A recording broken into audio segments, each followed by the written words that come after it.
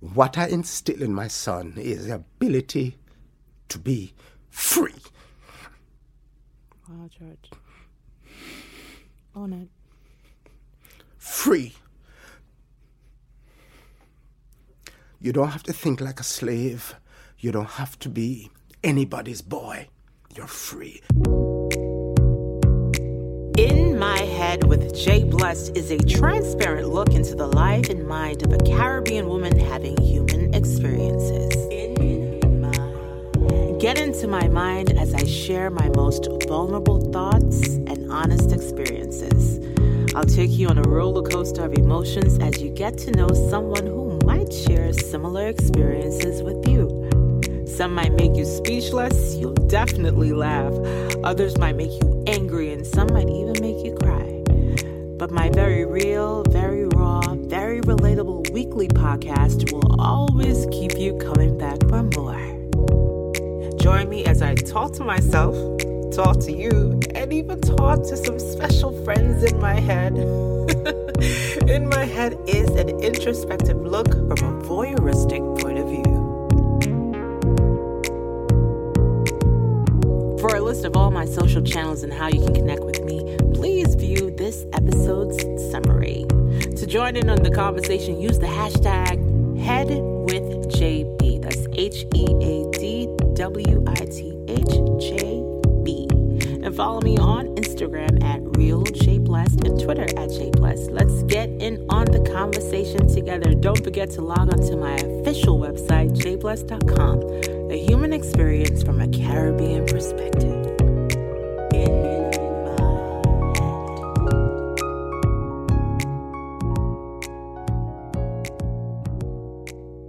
Head. Episode 43. I Am Not Your Slave. My Life in Hospitality, featuring George Thomas. In My Head. Hey fam. We are in June 2020, and so much has happened since I recorded this episode. Actually, I recorded this episode with George Thomas back on February 24th, 2020.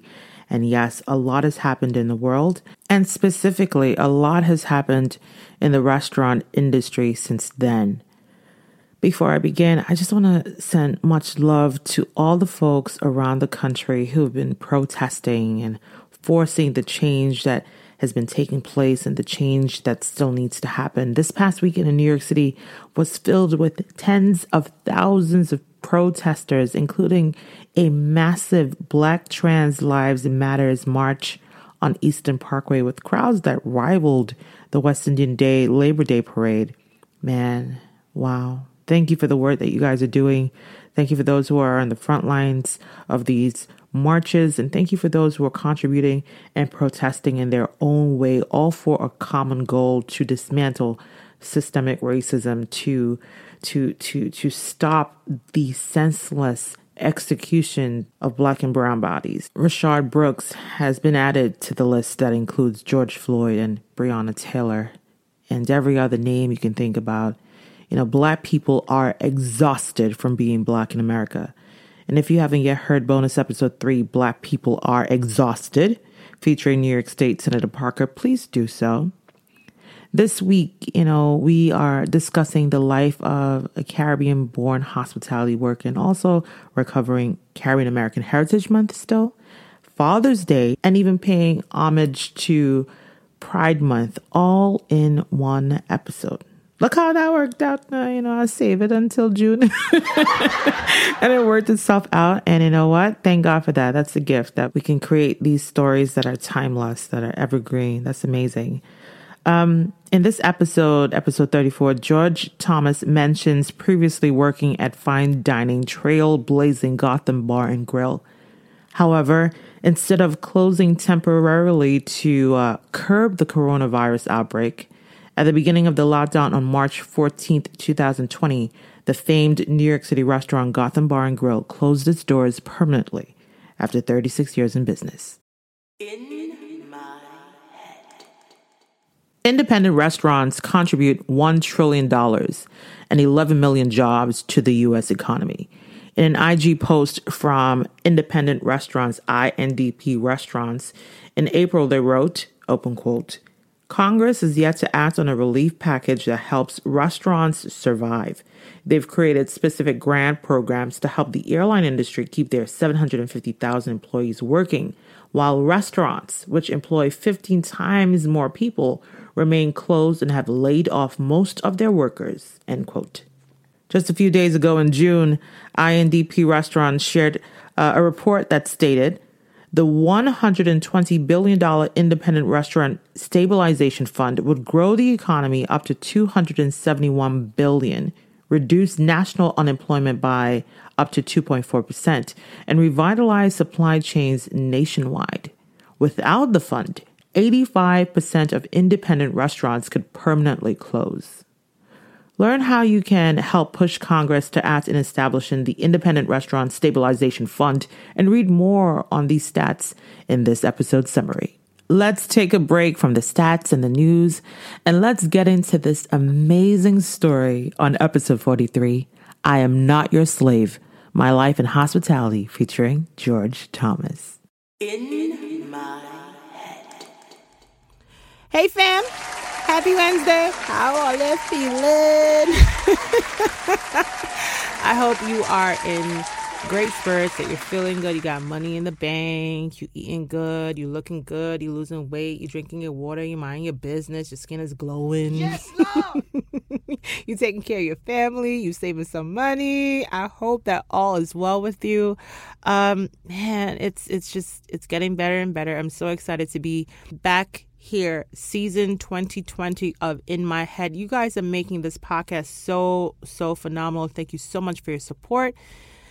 What a journey. And I love to just find people sometimes, just pull them into the podcast. It's all about a very real, very raw, very relatable weekly podcast with a focus on mental health. And I try my best to incorporate, authentic Caribbean stories and people of Caribbean heritage to just share with us. It could be someone it could be someone in the community, it could be someone in Hollywood. But I love talking to us, us, people I meet, and I find their stories intriguing. And then I'm like, you know what? You should come on the podcast. And then you hear their story and you're like, damn, I can relate to that. That resonates with me. Well, I got someone like that in the studio. I got an amazing gentleman that I've had the pleasure of meeting and getting to know. And I was so moved by not just the way he carries himself, but the way he speaks. It just, I can, you can tell someone, I'm a good reader of energy, right? Y'all know that my spirits of discernment keen. So I know he's good people's, and I wanted to bring him on and ask him the questions that I wanted to ask, and I haven't yet, but do it live on the podcast where it's just organic and just uncensored and just real. So, in my head, Jay Bird's fam, I want you to put your hands together for hospitalitarian extraordinaire. Put your hands together for Mr. George Thomas. George! Well, This is not how you normally speak when we're outside, okay? No.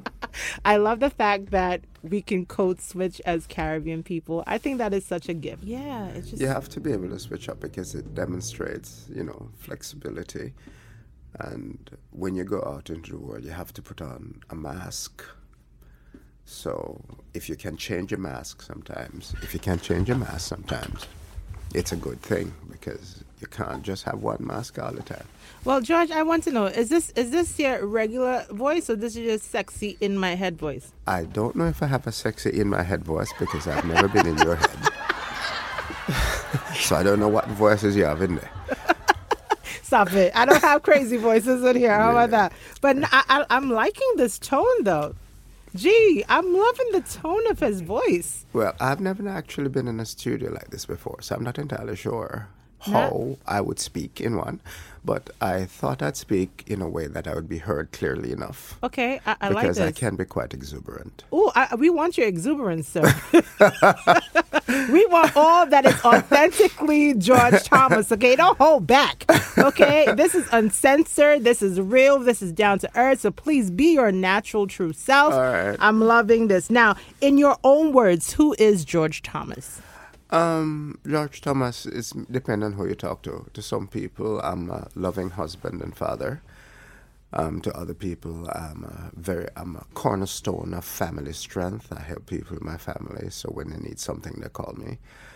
To other people, I'm a good friend and mentor. They see someone who is alone in an environment you usually don't find black men. Right. And so I'm an example there. To other people, I'm a schmuck. I'm the kind of guy who'll beat you up.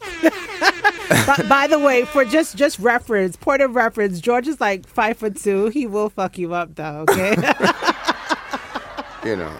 So it depends. But for me, I am an evolving spirit. I'm growing professionally. I'm becoming more self-aware, and I'm basically very happy. I am spitefully willing to laugh at just about any rash thing. You know what? That is something I've grown to love, getting to know you, your laughter. You have a very boisterous, very distinct, but very infectious laughter. Yeah, because life is not that serious. Everyone thinks that life is a serious thing. Listen, you came from nature, and nature is going to take your ass back sooner rather than later for some people. So the only room you have is to excel at life while you're living it. In other words, value what you have while you have it. Right. Because nature's coming and taking that Ross from you, Yo. Yeah, I've heard people getting in panic and tell George something, and George is like, okay, all right, so all right, so next, okay, bye. And it's like, what? Why is this funny?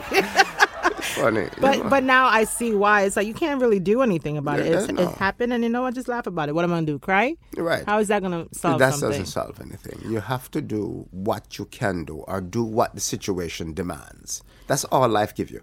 Just an opportunity. What does the situation demand? Do that. That's all you can do. Anything else, a fuckery.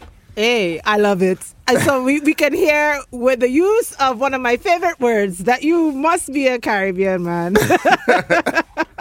So please tell us a little bit about your Jamaican background, your childhood. Paint us this picture that has now formed who you are as a man. I was born in Alligator Pond. I was brought up without the presence of my mother, which just about all of the boys in that village were. My mother left early to go do a thing, so I ended up growing up with my grandmother. So for the good portion of my early life, I thought my aunts were my sisters. I, like them, would call my mother Vivi instead of Mama. I didn't start calling her Mama until I was a young man. And I grew up in Alligator Pond. I went to Alligator Pond Primary, and I went to New Forest School, and I passed an exam to St. Elizabeth Technical, where I had to walk from Alligator Pond, which was 3.5 miles, to get to New Forest, to take the bus to Santa Cruz, to get to school every morning, and then I had to walk back at night. For those who don't know Jamaica, where exactly is Alligator Pond? Alligator Pond is on the south coast of the island. It's it's on the south coast of the island. It's in Manchester. It's in Manchester, near to Port Kaiser, if people know where the aluminum partners of Jamaica, where they come thief all the soil and poison people. And that's where I grew up. It's beautiful because where I was born, there is a river. We call it Alligator Pond River. And the river flows right into the sea. And the river is quite cold. So when it hits the water, it forms this natural cauldron. People used to go baptize and things of them say angel and all that kind of foolishness. In your family dynamics, are you the eldest for your mother? Yes, I am the eldest for my mother. I'm the first grandchild for my grandmother, and I'm because my mother is the first girl. I have Uncle Bull. Uncle Bull, I think, is the only one still alive. Uncle Sedley and Uncle Clive are both dead. So I was the firstborn to my grandmother, firstborn grandchild from her first daughter, Vivi. And in terms of siblings, do you have? I have a younger sister. Her name is Teresa. She lives in Florida. Okay, so now we're getting an idea of this island man. When did you leave Jamaica and where did you head? I left Jamaica. I was fortunate when I was at school at St. Elizabeth Technical. There weren't much opportunity there. And so I was walking from Stets to go to Monroe College to take what I imagined would be a college entrance exam to get to America. I didn't know that that's not how the thing worked. Right. I was just doing it. And I happened to meet a lady, happened to stop a car and give me a lift. And she happened to be the wife of Butch Stewart, who at the time owned Air Jamaica. Mm-hmm. And she hooked me up with a man called Peter Fazer, who had Pegasus Hotel in Kingston. And he took me on then as a trainee. And then after that, I started taking some classes in Upper Camp. And I made it to sergeant. And I was recruited to go to England to work for Prince Charles as a guard, personal guard. Wow. Which I did for 4 years. And after that, I was trained as a butler.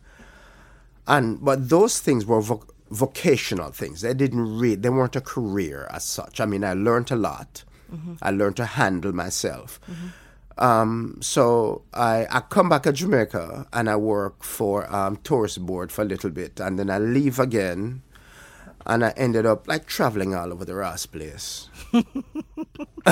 Where did you go? I went everywhere, man. I went to Spain. I went to Germany. I went to France, of course. I went back to England. I went to Canada. I met a friend, and he brought me to the United States.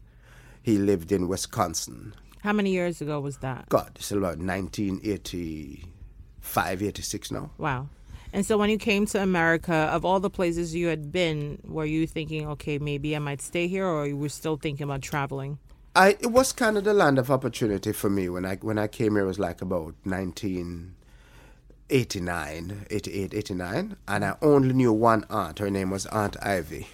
And she lived at Brooklyn. She lived at 555 Ocean Avenue. We never know where that they are. Wait, you remember the address? Yeah, man, because I had to find it. Yes. You know? I never taken a train like that. I mean, I'd taken the trains in England, but I never took a train in America. So I had to get and find it.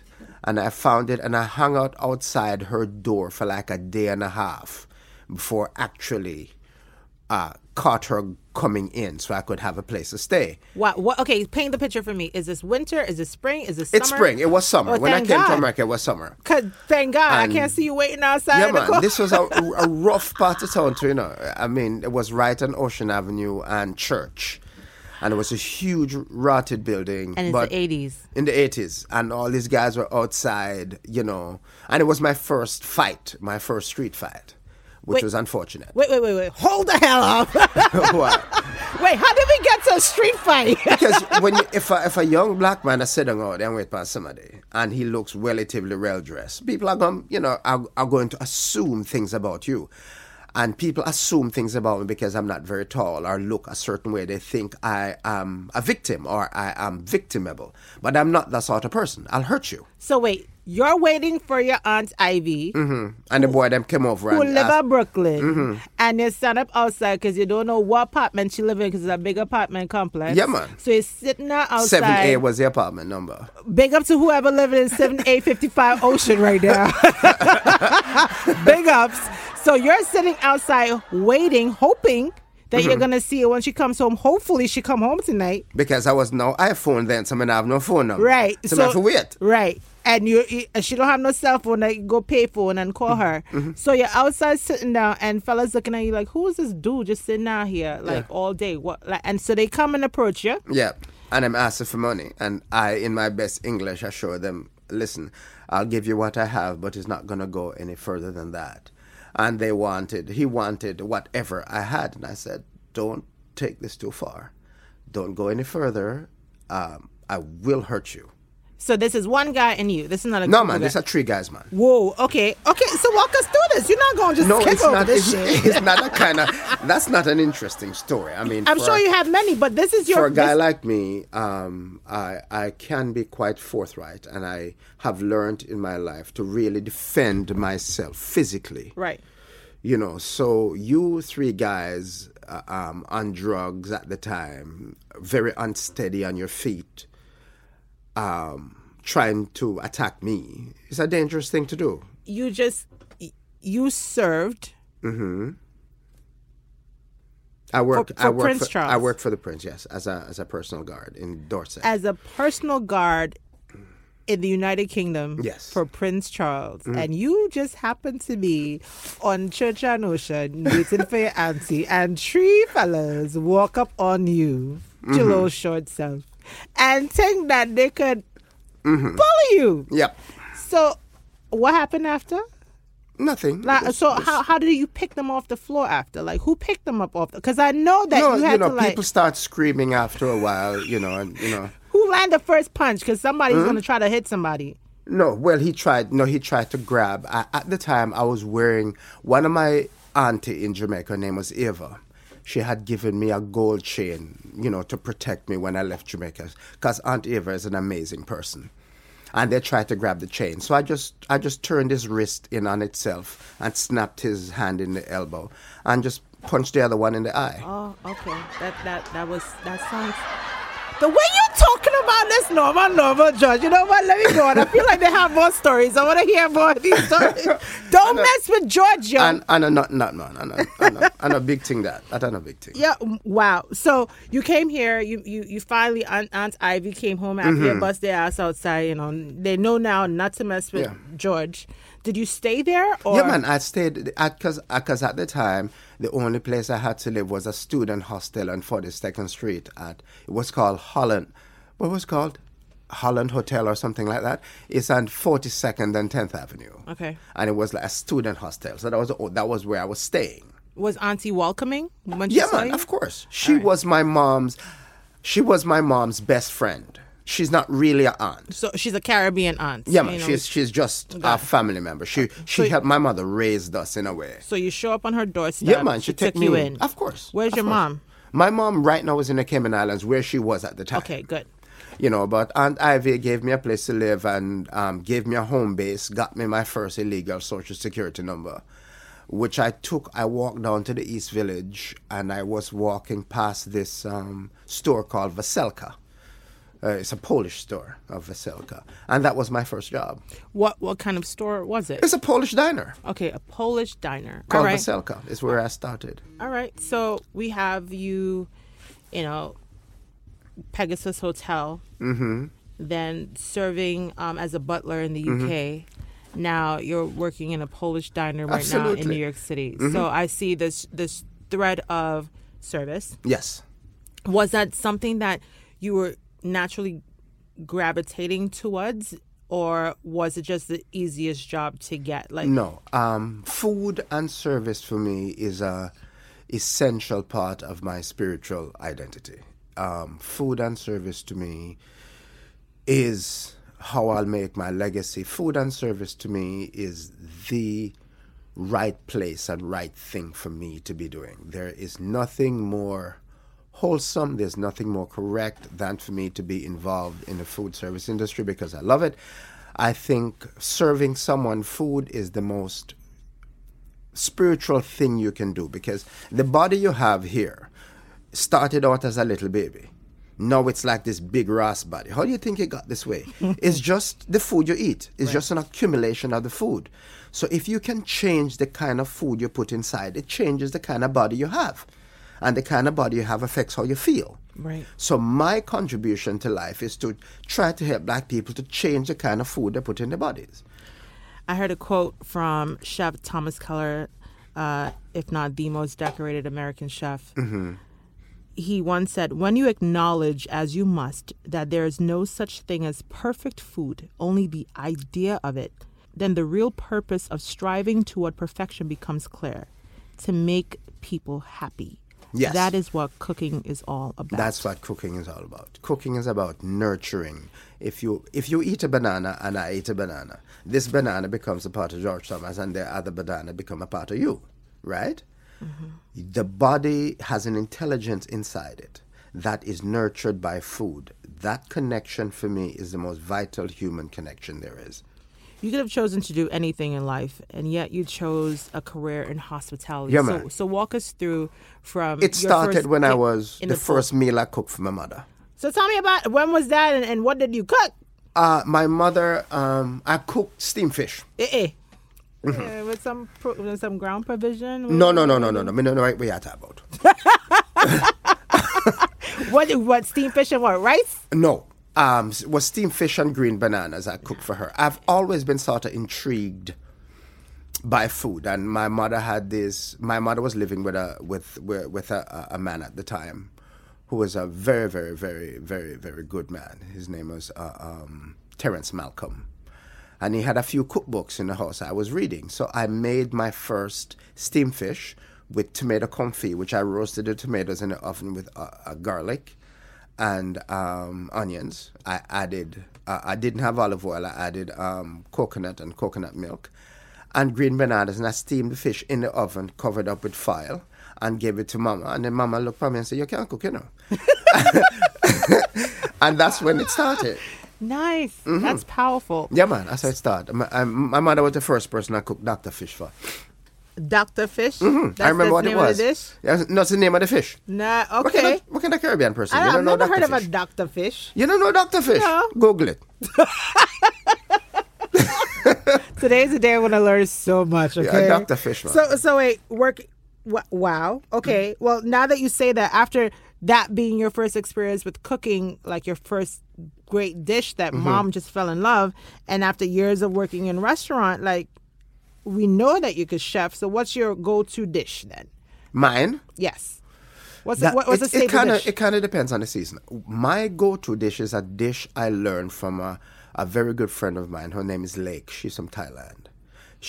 When I came to New York, I didn't have many friends, and I was working at the time at a restaurant called Gotham Bar and Grill, working with a lady named Lori Tomasino, who was manager, and she did some wonderful things for me.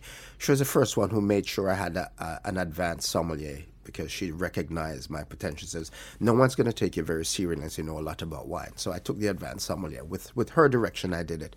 And another man who was master sommelier at Gotham at the time, his name was Scott Carney. They guided me towards this.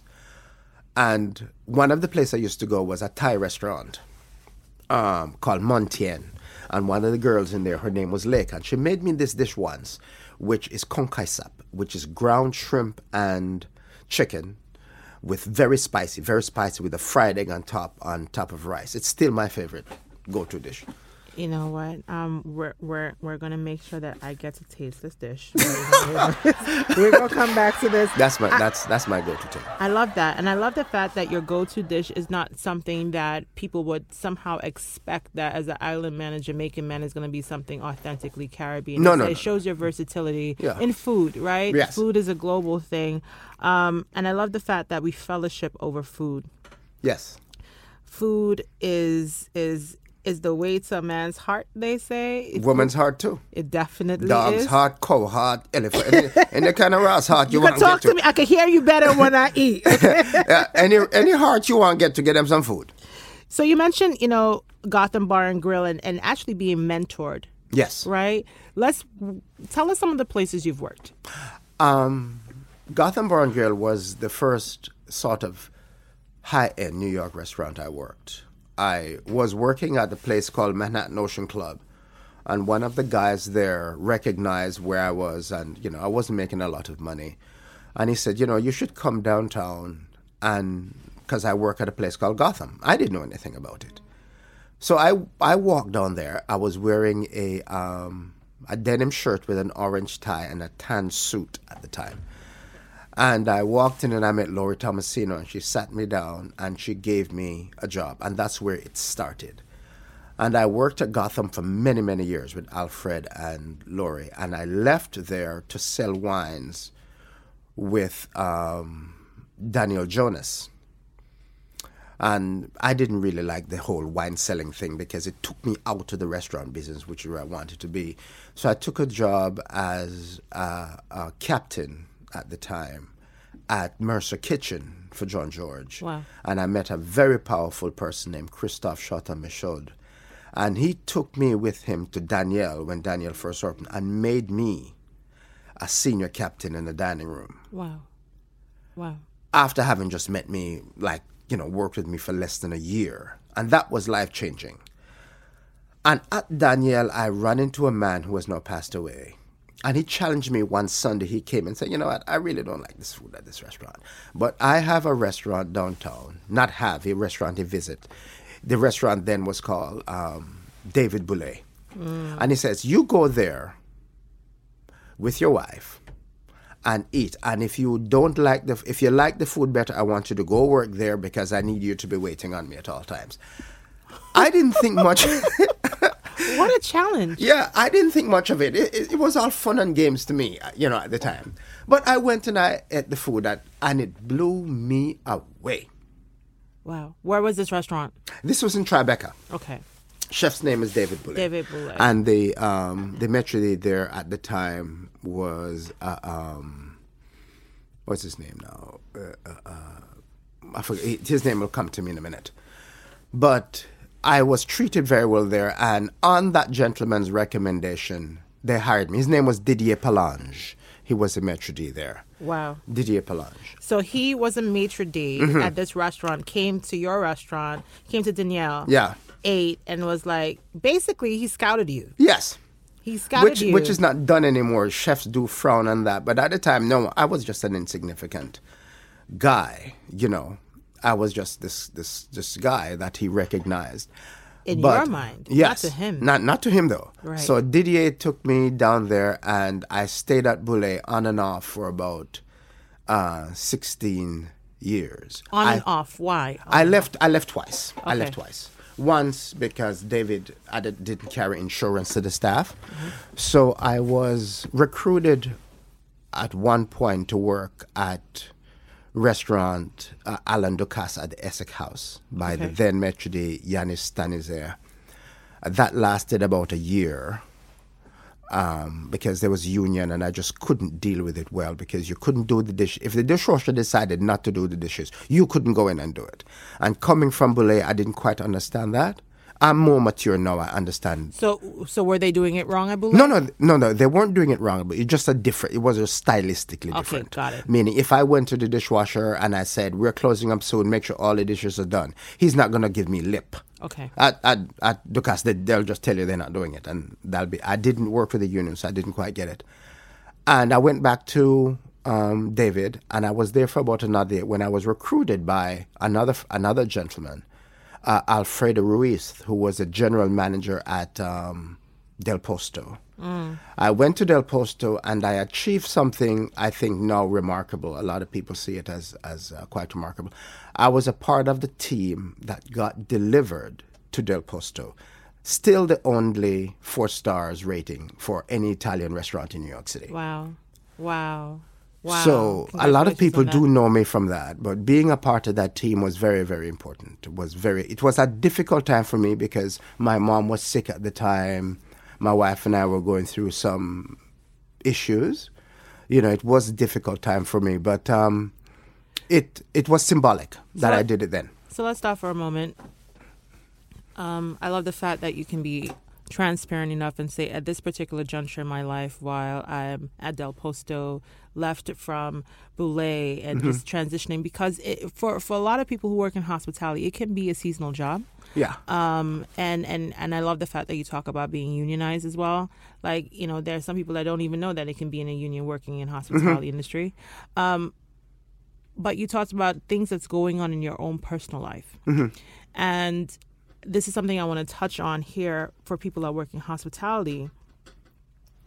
Your objective as a maitre d' or a captain or anyone in front of the house, essentially, that is in the face of a guest, is to ensure that they're having the most memorable and amazing time. Yes. Regardless of the shit going on in your personal life. You can't hide it as you would if you were a salesperson over the phone. No, you can't. Right? And even sometimes that's hard to hide because you can hear it in your voice. But you can't really hide it when you have to look someone in their eye. Yes.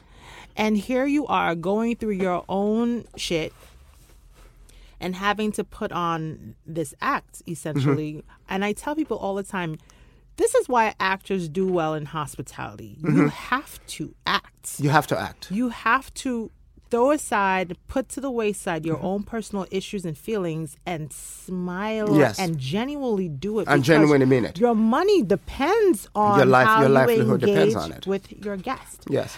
How have you been able to master this? Because it can be a challenge, like dealing with life and then having to be of service. This is something that's taken me quite a long time to really master, to really maneuver myself in such a way that every time you approach someone, they see you really. And if you have things in your life that you cannot put aside or mask, it's going to affect or influence how you treat people. One of the things that has taken me a lifetime to learn is to have empathy. Things may be difficult with me, but you cannot bring that with you. You cannot bring that with you. What makes me a successful Maitre D' is that I'm always a little bit below my guest. I'm never above them. I'm never on their same level. I am a little bit below. And in that little bit below, I have a great deal of power because I treat people well. I treat them genuinely well. A maitre d' is more than just someone who makes you feel great in a restaurant. It's important. A maitre d' is the eyes and ears of the chef in the dining room. Right. I represent what the chef is doing in the dining room. So at all times, if the food is glorious, the atmosphere is glorious, I have to make extra effort to be as glorious. So the experience is seamless. Right. There's so many like layers to this, and I'm gonna try to do my best in having you explore it with me. Danny Myers once said that a hospitalitarian, this is what a phrase he coined. Which I never heard before. That's kind of funny. It's from his book, Setting the Table. A really great book. If you are listening and you're in hospitality, and not just hospitality, you're in management or in service. You serve people, whether it's in a restaurant or in a hospital or in a church. It's a book you should read. It's called Setting the Table by Danny Meyer. He said a hospitalitarian is someone with a very high HQ, hospitality quotient. It's someone whose emotional makeup leads them to derive pleasure from the act of delivering pleasure. Right. I read somewhere once where David Chang had said, oftentimes if a child goes home and tells their parent that I got a job for Google, they get so excited. Yeah, my child is going to be working for Google. But if you come home and say, oh, I got a job working for Chef Wolfgang Puck, well, you're going to be working in a restaurant. Parents or people don't understand how much emotional intelligence it takes to work in a service-based industry. Yes. With people of different backgrounds and makeup and entitlements, as opposed to sitting behind a desk and on a computer. Right. To work in the service industry requires a great deal of emotional maturity on your part. Wow. You really have to be able to take care of yourself first. There's a great phrase in French culinary tradition. It's called mise en place. Yes. It means everything in its place. But it also means you'll have to take care of yourself. You have to know how to treat yourself well. If you're not able to treat yourself well, you will never be able to treat someone else well. Perfect. So being in the service industry means that you have to have the capacity to really take care of yourself, to really treat yourself as the treasure that you are, and then deliver, without arrogance, deliver this to your guest. So how do you approach your profession dealing with the expectations of management, of your guest, and even of yourself? Clear-eyed. That's the first thing. You have to look at each situation and do exactly what the situation demands. Not more, hopefully not less. But you have to really see the situation with enough clarity to do what it demands. I've spent many years imposing ideas on people, imposing ideas on myself, imposing ideas on my family, but not doing what the situation demands, not seeing it clearly. Now I can, with some level of maturity, with some inner reflection, see things clearly, do what the situation demands, and deal with the pluralities of people, not make enemies of people. And nobody has time for that. Right. You can make enemy of anybody. Wow. You have to take responsibility for what you do and grow with each experience. So how I deal with hospitality is taking responsibility. If they say I have to be there at 4, I'm not there at 4:10. I'm there at 4. Whatever happened yesterday is behind me. I am suited, cleaned, and ready to go. I'm informed, I'm knowledgeable, and I'm in the place where whatever is required of me to do, I am fully prepared. My mise en place is set. Yes. If your mise en place is set, you're fine. And if it's not, everything is Lord affected. God. Well, everything gone. But this is an analogy for life as you talk about hospitality, mise en place, everything in its place. Like Yes. one little thing, someone not coming in to do their opening mise, their opening duties, Yep. can set the entire And the whole restaurant thing, off. because the restaurant And business changes is the incredibly energy. fragile. Yes. Right. It's very fragile business. You don't have, and it's a very emotionally driven business as well. Oh, the hell it is. A lot of egos, a lot of emotions, a lot of things.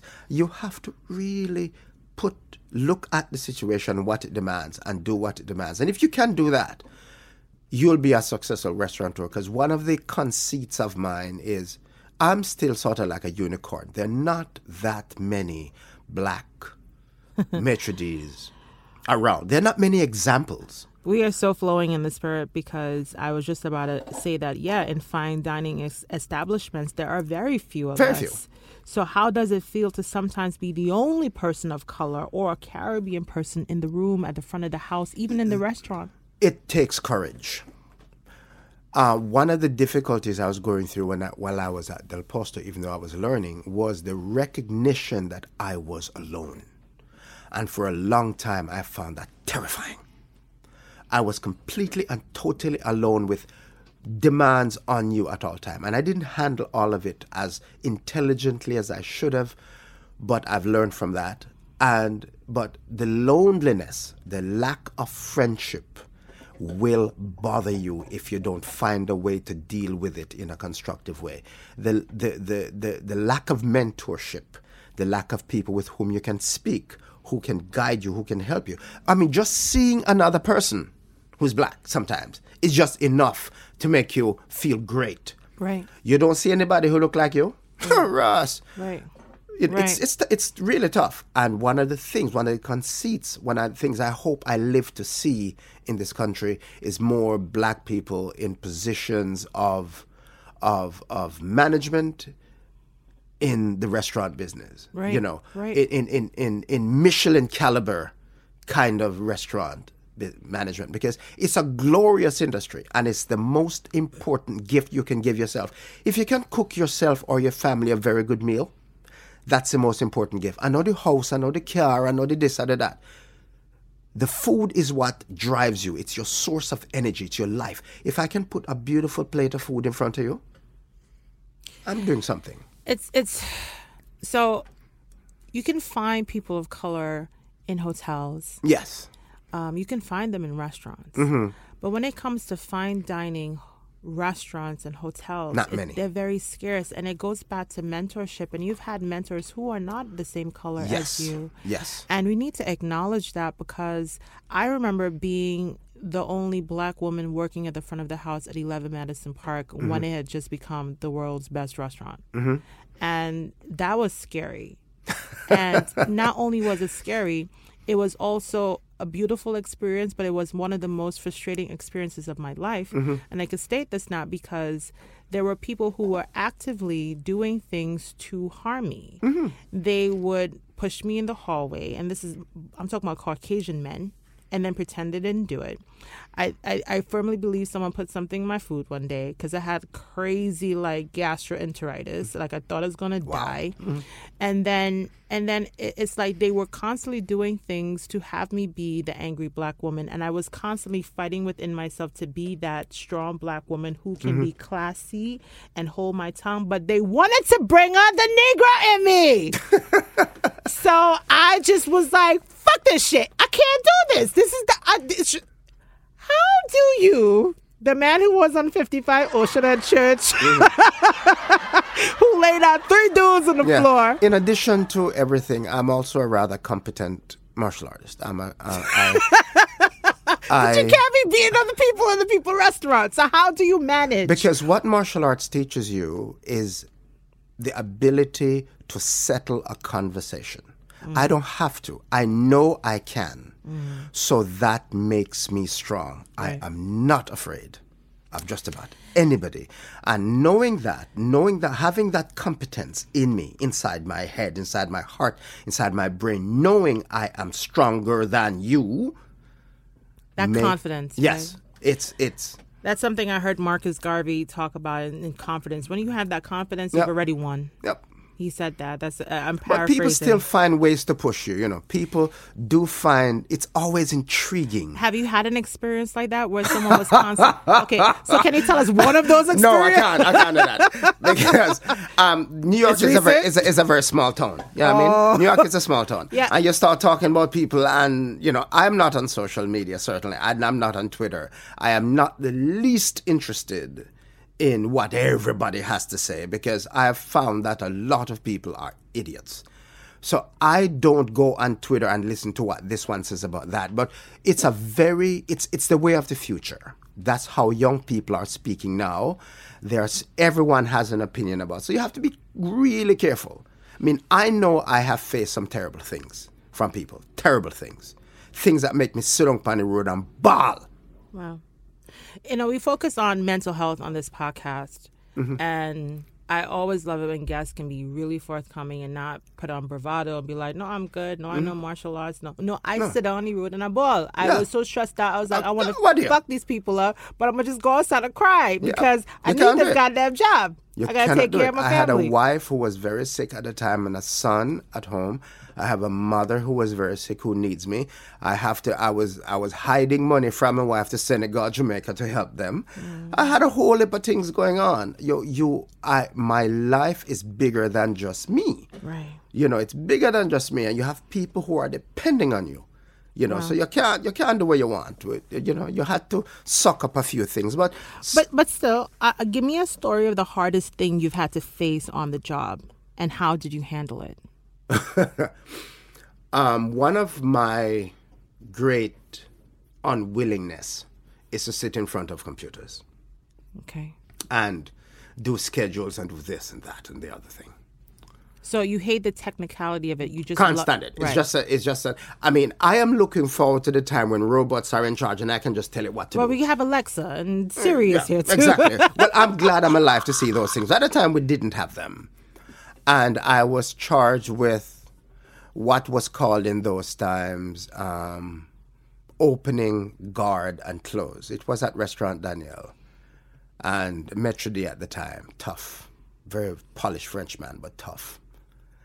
And guests came in, and it was lunch, and he said to me rather casually that the check is going to be prepaid. And I honestly forgot, because it was busy lunch. Right. And this is 22 years ago. Right. It was a busy lunch. It was busy.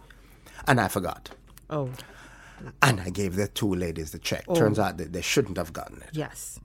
That Maître D made me open, guard, and close. No, you won't understand what that means. That means arriving in a restaurant in the morning at 9:30. That means closing lunch and ironing and resetting the dining room for the dinner. It means working the shift at dinner, closing, resetting for the morning, returning next morning and do it all over again. He had me do that for 33 days. Whoa. That's like solitary confinement in a nice fine dining. It's just like, it's horrible. Yeah. And you couldn't shout, And you had to be there on time. You had to be there on time. And you got to be the last to leave. And he was hoping that I would falter. He was hoping that I would drop because it was tough. But I didn't. And it built you. Oh, yeah, of course.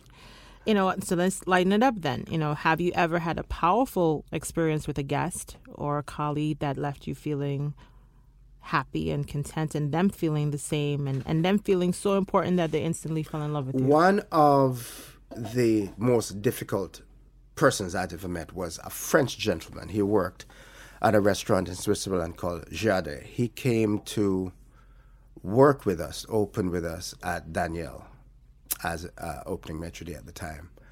And he had never seen a black man on a dining room floor. He had a knack for saying to me, when he says to me, he had a knack for saying to me, you know, in civilization, this is what we do. Because he was subtly insinuating that you're not from civilization. I remember I was 22 years, I thought I was the cat's meow man. I was in my Paul Smith. I was just discovering Paul Smith. That's my thing, you know. And Trends. I touched him on his sleeve. He went home, changed his suit, came back, and said, "Never touch me again." That man and I became the best of friends. You touched him on his sleeve. He went home and changed his suit. Never touch me again.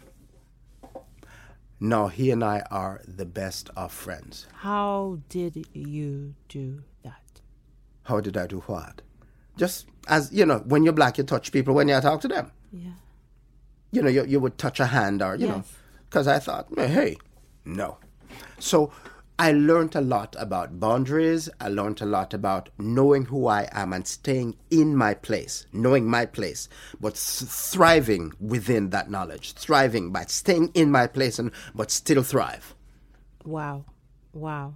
And in the midst of doing that, you guys developed a camaraderie Oh, my God, yes. and a mutual respect Absolutely. for each other. When his wife, And that was a left learning him, experience for Yeah. because again, like you said, and I'm guilty of it. We as Caribbean people and Black course. people, we touch when we talk. Exactly. And this is the age You of weren't supposed consent. to. You can't do No. that.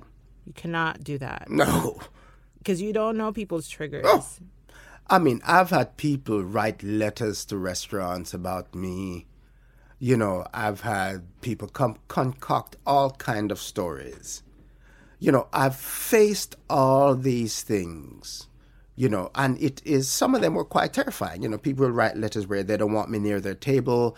They don't take my wine, which is one of the reasons Laurie Thomas, you know, recommended I actually took the advanced sommelier, because people would not take your recommendation. So I said, okay, you won't take my recommendation? I'll go to France. So I went to France. I traveled around the vineyards. I met people. I came back. So no, I have knowledge. My knowledge is based on the fact that I went. So when people say, what is the difference between Pouilly de Montrachet from Olivier Leflaive and Pouilly de Montrachet from Anne-Claude Leflaive? I know the difference because I've gone there. Wow. So, but it took a while to know that, you know, you make a recommendation for a vintage, you say something, people will just simply, they're not going to take your word for it. You have taken your time to perfect your love for hospitality, and in so doing, it's a lifestyle. You know, Yes. how you treat people and Yes. how you want to be treated. Absolutely. And how you care for yourself, and you're not going to recommend something to someone that you would not want for yourself. Right. Hospitality is a lifestyle. Wow. Wow. You know, I want to. Wow. I'm like back and forth here. I'm like, what do I say next? When I Like, was at Boulay, one of the fortunate things that happened to me at Boulay was a gentleman named Glenn Collins was doing a feature in New York Times at the time about black people in unusual places, like black people who are surgeons or judges, but in unusual places. isn't that kind of a condescending kind of title of a story? Could be, but you can't fix everything about life. You look at what's fortunate about it and take that with you. You can't fix everything. I know. In 2020, we are still coming up with firsts Yeah. for black people, which is crazy. Right? Exactly. So he featured me on the New York Times Wow. when I was at. I was the main feature for New York as a black man as a maitre d' in a 4-star dining room at You were Boulay. Wow. Wow. So even though there's nothing wrong with that, I mean, there are black people the article also was about, you know, the differences. This wealthy white man and this wealthy black man have the same disease. They go to different hospitals. How is one in 5 years? How is another in 5 years? And there is a difference. There is a difference in how people treat you. Yes. What you have to do now is, what do you deal with that? Because every moment of your life gives you a choice. Right. Is it poison or food? Up to you. Are you going to eat it or are you going to throw it away? Yeah. So you have a choice every moment of it. So I've taken these situations and either they're going to kill me or make me stronger. I decided they're going to make me stronger. You've learned enough over your years, not just in your profession, but just in life to, you know, to solidify the principles that you live by and to build your character. And you mentioned that you have a son. Yes. So what are some of the principles that you've been firm in teaching him from a young age till now? What I want for my son is to be a developed human being and not to think like a slave. What I want for my son, what I've instilled in my son, is to be free in his thoughts. My son is a very, very bright boy, very bright. But what I don't want for him is to feel that he has to live his life through me. My son is not mine. It was just my gift from nature that he was born through me. He doesn't belong to me. So what I instill in my son is a gift of the freedom that you are in a safe place. Nobody can come here, come beat you up. You have money in the bank. Nobody can take things from you. What I instill in my son is the ability to be free. Wow, George. Own it. Free. You don't have to think like a slave. You don't have to be anybody's boy. You're free. You have your own house. You have your own money. And whenever you think the time is right for you to be doing what you want, do it. It's not my life. It is your life. I am here to give you protection. Nobody can come fuck with you. So take your time and do what you want. Take your time. Why do you get so emotional and passionate when you talk about your son? What is it in you as you think? And you use the word slave. Has anyone ever called you that in service? Well, of course. It happened at Gotham Bar and Grill years and years ago. But slavery is a mentality that I'm coming to understand. Thinking as a slave. Right. I'm coming to really understand how manipulative this country is in terms of how it treats black people. Yes. I'm coming to terms with this idea of you are enslaved. If you choose to be. If you choose to be. And even when you choose not to be, the imposition is there. The system is there. It's there. Built. And I get emotional about it because it's time. I am much older now. I don't know how much time I have left. And I worry that I won't have enough time to give him. But slavery, in terms of how this country functions, man, make you think that, you eat this food, you're still going to be healthy. You're not. If you don't eat the right food, you don't give the body the right fuel, it's going to make you sick. And you look around at my own people walking around, them foot swell up so, them belly big so. How you think it happened?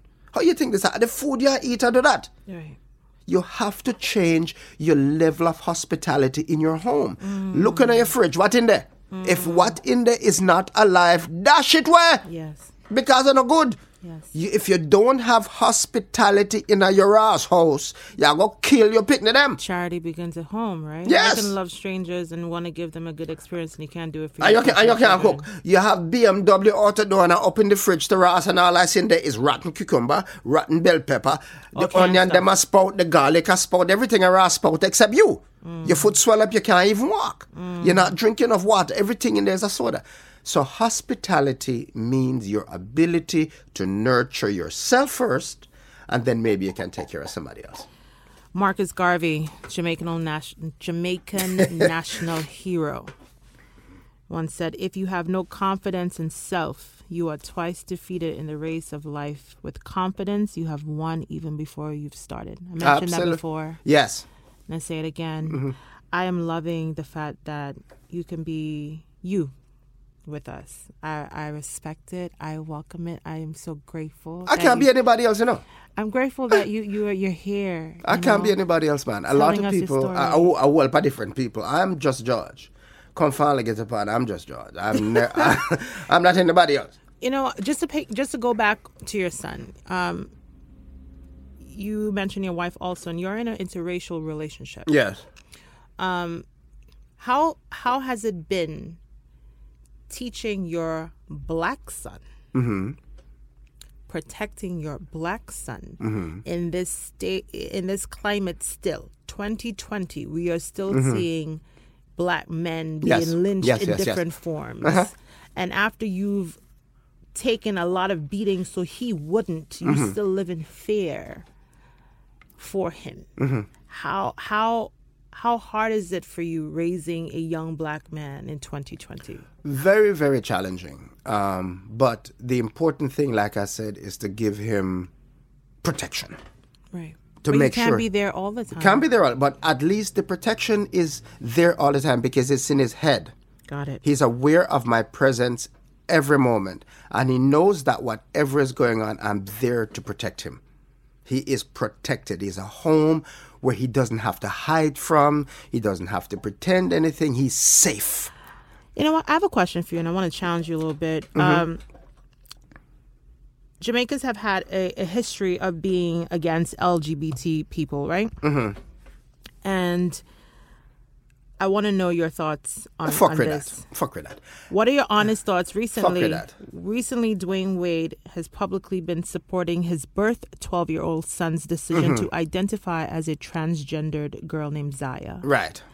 You know, Wade told People magazine during an exclusive interview his hopes for his older daughter, Zaya, are the same as for his other children, for them to see their full potential. He's come under a lot of flack, but the fact is his father is standing in the gap for his child, and he's making it known that we've got you no matter what, and we see you and I see you how you see you. How do you feel about that? What are your thoughts? In Jamaica, gay people have faced a lot of oppression. And it's like any time you feel stronger than somebody else, you're going to oppress them. It's the same reason man beat up a man. Because man just beat up a woman because them stronger than them. And they can. Anytime a woman becomes stronger than you get fucked her ass, you know. So people just beat up other people because I'm stronger. And in Jamaica, it is prevalent. How I feel about it. The strongest influences on my life has been men. I didn't call them in Jamaica. Men they have helped me. I was never a victim. I was never the kind of person who was sexually abused. I was if anything, I was doing the abusing because me used to play with little girl them in the church. Jesus have mercy. What? Okay, thank you for your honesty. So I was never that kind of person. But Right. there were people who helped me. And they helped me because I think gay people have a certain spiritual insight the way women do. And it has helped me. They've helped me deal with difficult things. Right. They've given me opportunities that I would never normally have. Right. They've turned me on to things I would never normally be turned Right. on to. One of the best friends I had, who's passed away years ago from AIDS, named Norman Clummings. One of his uncles, he's also passed away from AIDS. We used to call him Aunt Aziza. He used to do my taxes when it was illegal before I had a social security Talk number. about it. Yeah. So he used to do my taxes and make up numbers that I had this picnic and that picnic so I could get some money back. You know, we're talking real shit on it. Of course. But Oswald Henry, what's his name? We used to call him Aunt Aziza, was the first one to bring me to the Met Opera. He was the first one to introduce me to the Japanese percussion drumming, which I love very much. Because when I run, that's what I think of is the percussion, the drum, the coda drums. And Ozzie Henry helped me navigate life when things were difficult for me. You found a level of empathy and understanding from yes, this they would man. understand. Yes, and not only him. Norman Norman encouraged me to cook, and something I still love to do. When Norman used to throw these parties at him house, impromptu. Norman would come home from work. He used to work at Sears and American Express at the time. And I was working at Gotham, and we lived on Upper West Side. He would come home and deck out the Ross house and invite people and say, George, yeah, cook. And I would just do my thing, and we would have them. And then Sunday morning after partying, all night, we go shopping, and then we teeth people flowers. He would come back and cut off and carry them back to the house, and then this Ross bouquet, and then we cook brunch. Right. So, yes, what people feel, how people, I have no problem with anybody anybody wants to sleep with. I think people are overly obsessed with sexual organs. Sexual organs are only pertinent when you go to the bathroom or when you go to the bedroom. Gender identification. It's none of your ass business. Wait, what your problem? If them are fuck more for me, Jesus have mercy. That's what me see. I mean, what is your problem? You must have the man today. Yo, Caribbean parents. You know what I mean? I mean, why do you want to do that? It makes no sense at all. Right. Mind your business. It's a sort of oppression that we have learned from people who has oppressed us. To oppress other people. Yeah, idiot. Man used to whip your ass 50 years ago. Now you're going to whip somebody. You haven't learned anything. Right. Talking about that, perfect segue. Caribbean parents have rigid beliefs in punishment. And foolishness! Almost always leading to physical punishment. What are your views on that? I am hoping that in my lifetime, those things stop. Thank you. If you're not educated enough to teach children, don't have any. Or to talk to them. If you're not educated enough to have a conversation with the children, you can't have it. Right. Because when you get frustrated, you're going to hit them. Right. It's the same reason idiot men hit women. Yes, because they can't communicate. You can't use your words. Right. Right. You cannot articulate. Wow. So you're going to lick them because, there are certain times when you find yourself in a situation in the East Village, in a bar, and you have to settle a boy with a punch in the mouth. That's a different thing. It's warranted. It's a different thing. We understand. But you can't do that to your child who you should be talking to. Because you can't relate to them. Those things are wrong. Yes. They are wrong. Let me tell you something. When I grew up in Jamaica, there was such a thing called caning. A rattan cane, when it hits you, would take the piece of your skin. Your skin with it. Now, if people cannot even visualize what that kind of pain is like. The first time a teacher beat me at primary school, her name was Alma Powell, and beat that RAS teacher. Jesus, Lord. How dare you put your hand on my picnic? Any day you put your hand on my picnic. Wow. So. And you see how your grandmother created a safe space for you to feel protected. That you can't beat your picnic. Caribbean people only stop that. Thank you. If you don't have education enough for raise a child, don't have it. Go get an education first. Give yourself a foundation. Get some money, buy a house. If you can't buy a house, get a nice rental somewhere. Get some therapy. Talk to somebody, and then you go have picnic. But can't have picnic and have picnic. Jesus, you know what, George? We're gonna bring you back to. I love this shit. It's true. These things ought to stop. It ought to stop now. It's enough of this. We have to break these generational curses. We are not slaves. You're not slaves anymore. Don't do these things. We need to stop slave beating our children. No, can't do that. And if you feel yourself getting to a point of such deep frustration that your first instinct is to hit, then I want you to identify that you have some problems. You have some issues. You need to talk to somebody because you can't articulate how you feel well enough. Would you, flip it. Would you like it if your man, your employer got so upset with you because you made a mistake and want to fuck you up in public? That was happening 50 years ago. Huh. And why do you do that to your child? And then you say how you're working so hard for your child, but can't have a honest, open, transparent conversation with your child, even if it's uncomfortable. Mm-hmm. I appreciate you, George. I want to come back to hospitality real quick because this question is bugging me since you've seen the transitions from the 80s, the 90s, the 2000s, right? Right. How has hospitality and service changed from then to now? And, has it improved? Hospitality has not changed. Service has not changed. What has changed is people's perception and regard for it. People are now with alarming speed and regularity can tell you exactly how they feel at any given time by using Twitter. Any simple thing that happens in a restaurant, they will give you a review so fast your head would spin. Right. And I think people do it to the restaurant industry because it's easy. Right.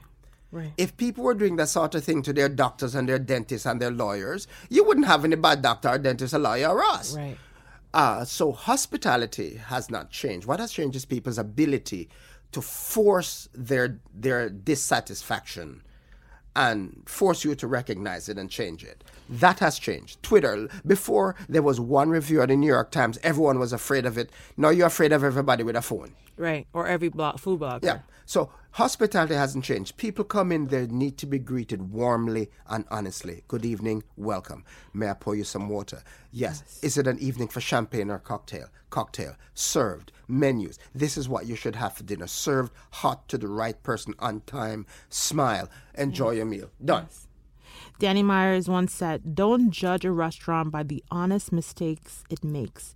Do judge a place by how effectively and thoughtfully it strives to overcome those mistakes." Absolutely People correct. will generally forgive an honest mistake when someone takes responsibility for it with genuine concern. Absolutely correct. And restaurant professionals should always value difficult people, because difficult people are the one who will identify your flaws. Yes. Welcome it. Welcome yes, it. difficult people are people you should welcome, and that's where I made a name for myself, by dealing with difficult people. Right. Because I make them feel great. And it takes a certain Yes. skill set You have to see the gold in that. Exactly. Difficult people are the things that, no matter how much you've thought about this, Mrs. Giftniff will come in and point out the one thing that you forgot to Oh, fix, my God. and she'll dog your ass on it. And when you do get it right, she don't want to smile and let you know you got it right. Okay, well, thank you. Thank you. The fact Because that she didn't complain Yes. is just great enough. It's great enough. Right. So that is definitely difficult people are what you should value, because it teaches you. It teaches you humility, and it teaches you to be better. Yes.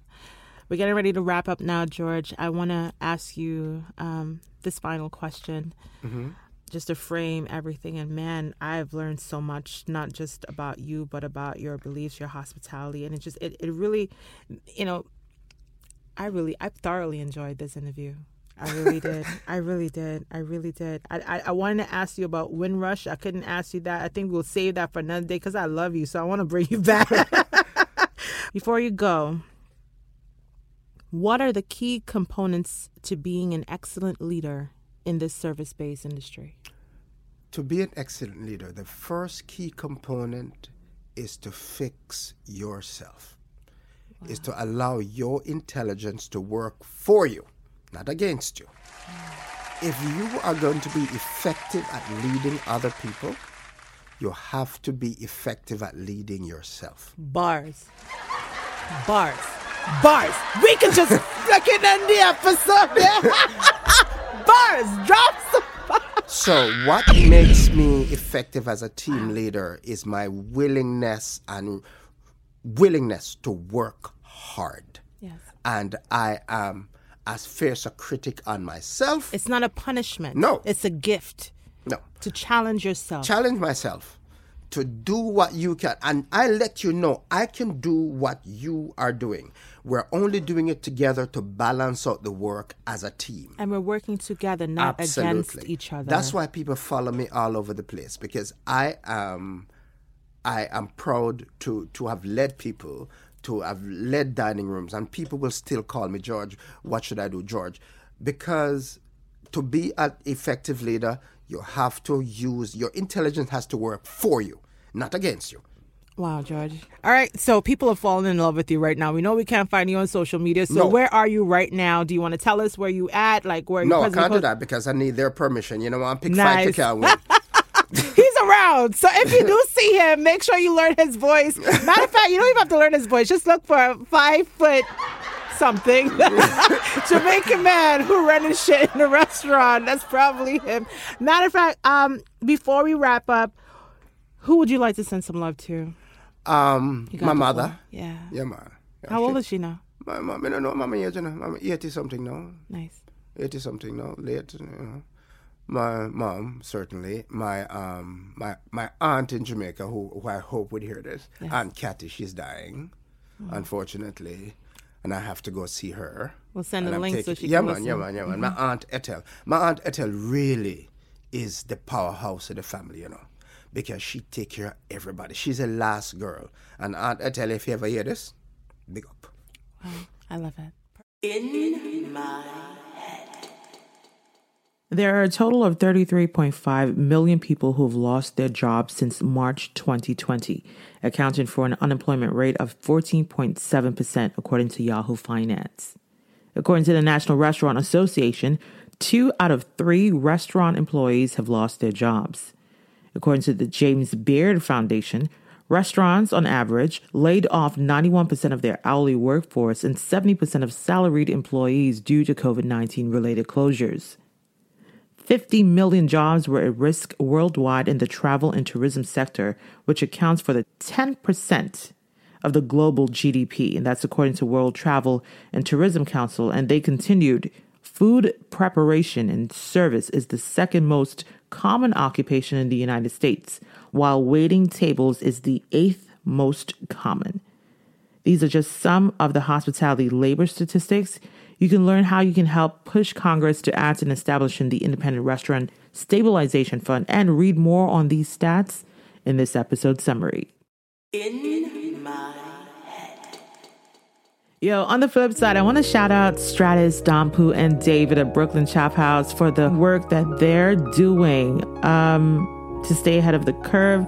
You can read more on this episode summary, but listen, they got touchless kiosk and food lockers for their new Brooklyn Dumpling Chop House on the Lower East Side. And they've implemented thermal scanners at the front door and 7-foot-tall partitions separating tables and staff wearing face shields. Plus, all their plates and utensils are saran wrapped for every guest that will soon enter into Brooklyn Chop House, one of my favorite restaurants. Yo, fine dining will never be the same post-COVID. New York City outdoor dining is scheduled to return on June 22nd at the earliest, while indoor dining won't begin until July 8th. That's what they're saying. Are you a restaurant worker deeply affected by COVID-19? Use the hashtag HeadWithJB and share your experience with us on social media. Thank you so much, George. Thank you for being my friend, for being a beautiful soul. Thank you for bringing your authentic Jamaican grown man voice to In My Head and laying it all for the world to see your pure soul and your good heart. Your son is blessed to have a father like you. Happy Father's Day, George. Happy Father's Day to all of the amazing fathers and men who are making a positive impact on the lives of the young ones around them. We salute you. We love you. We thank God for you. We pray for your safety every single day. Make sure to share this episode, fam. And thank you so much for listening to In My Head.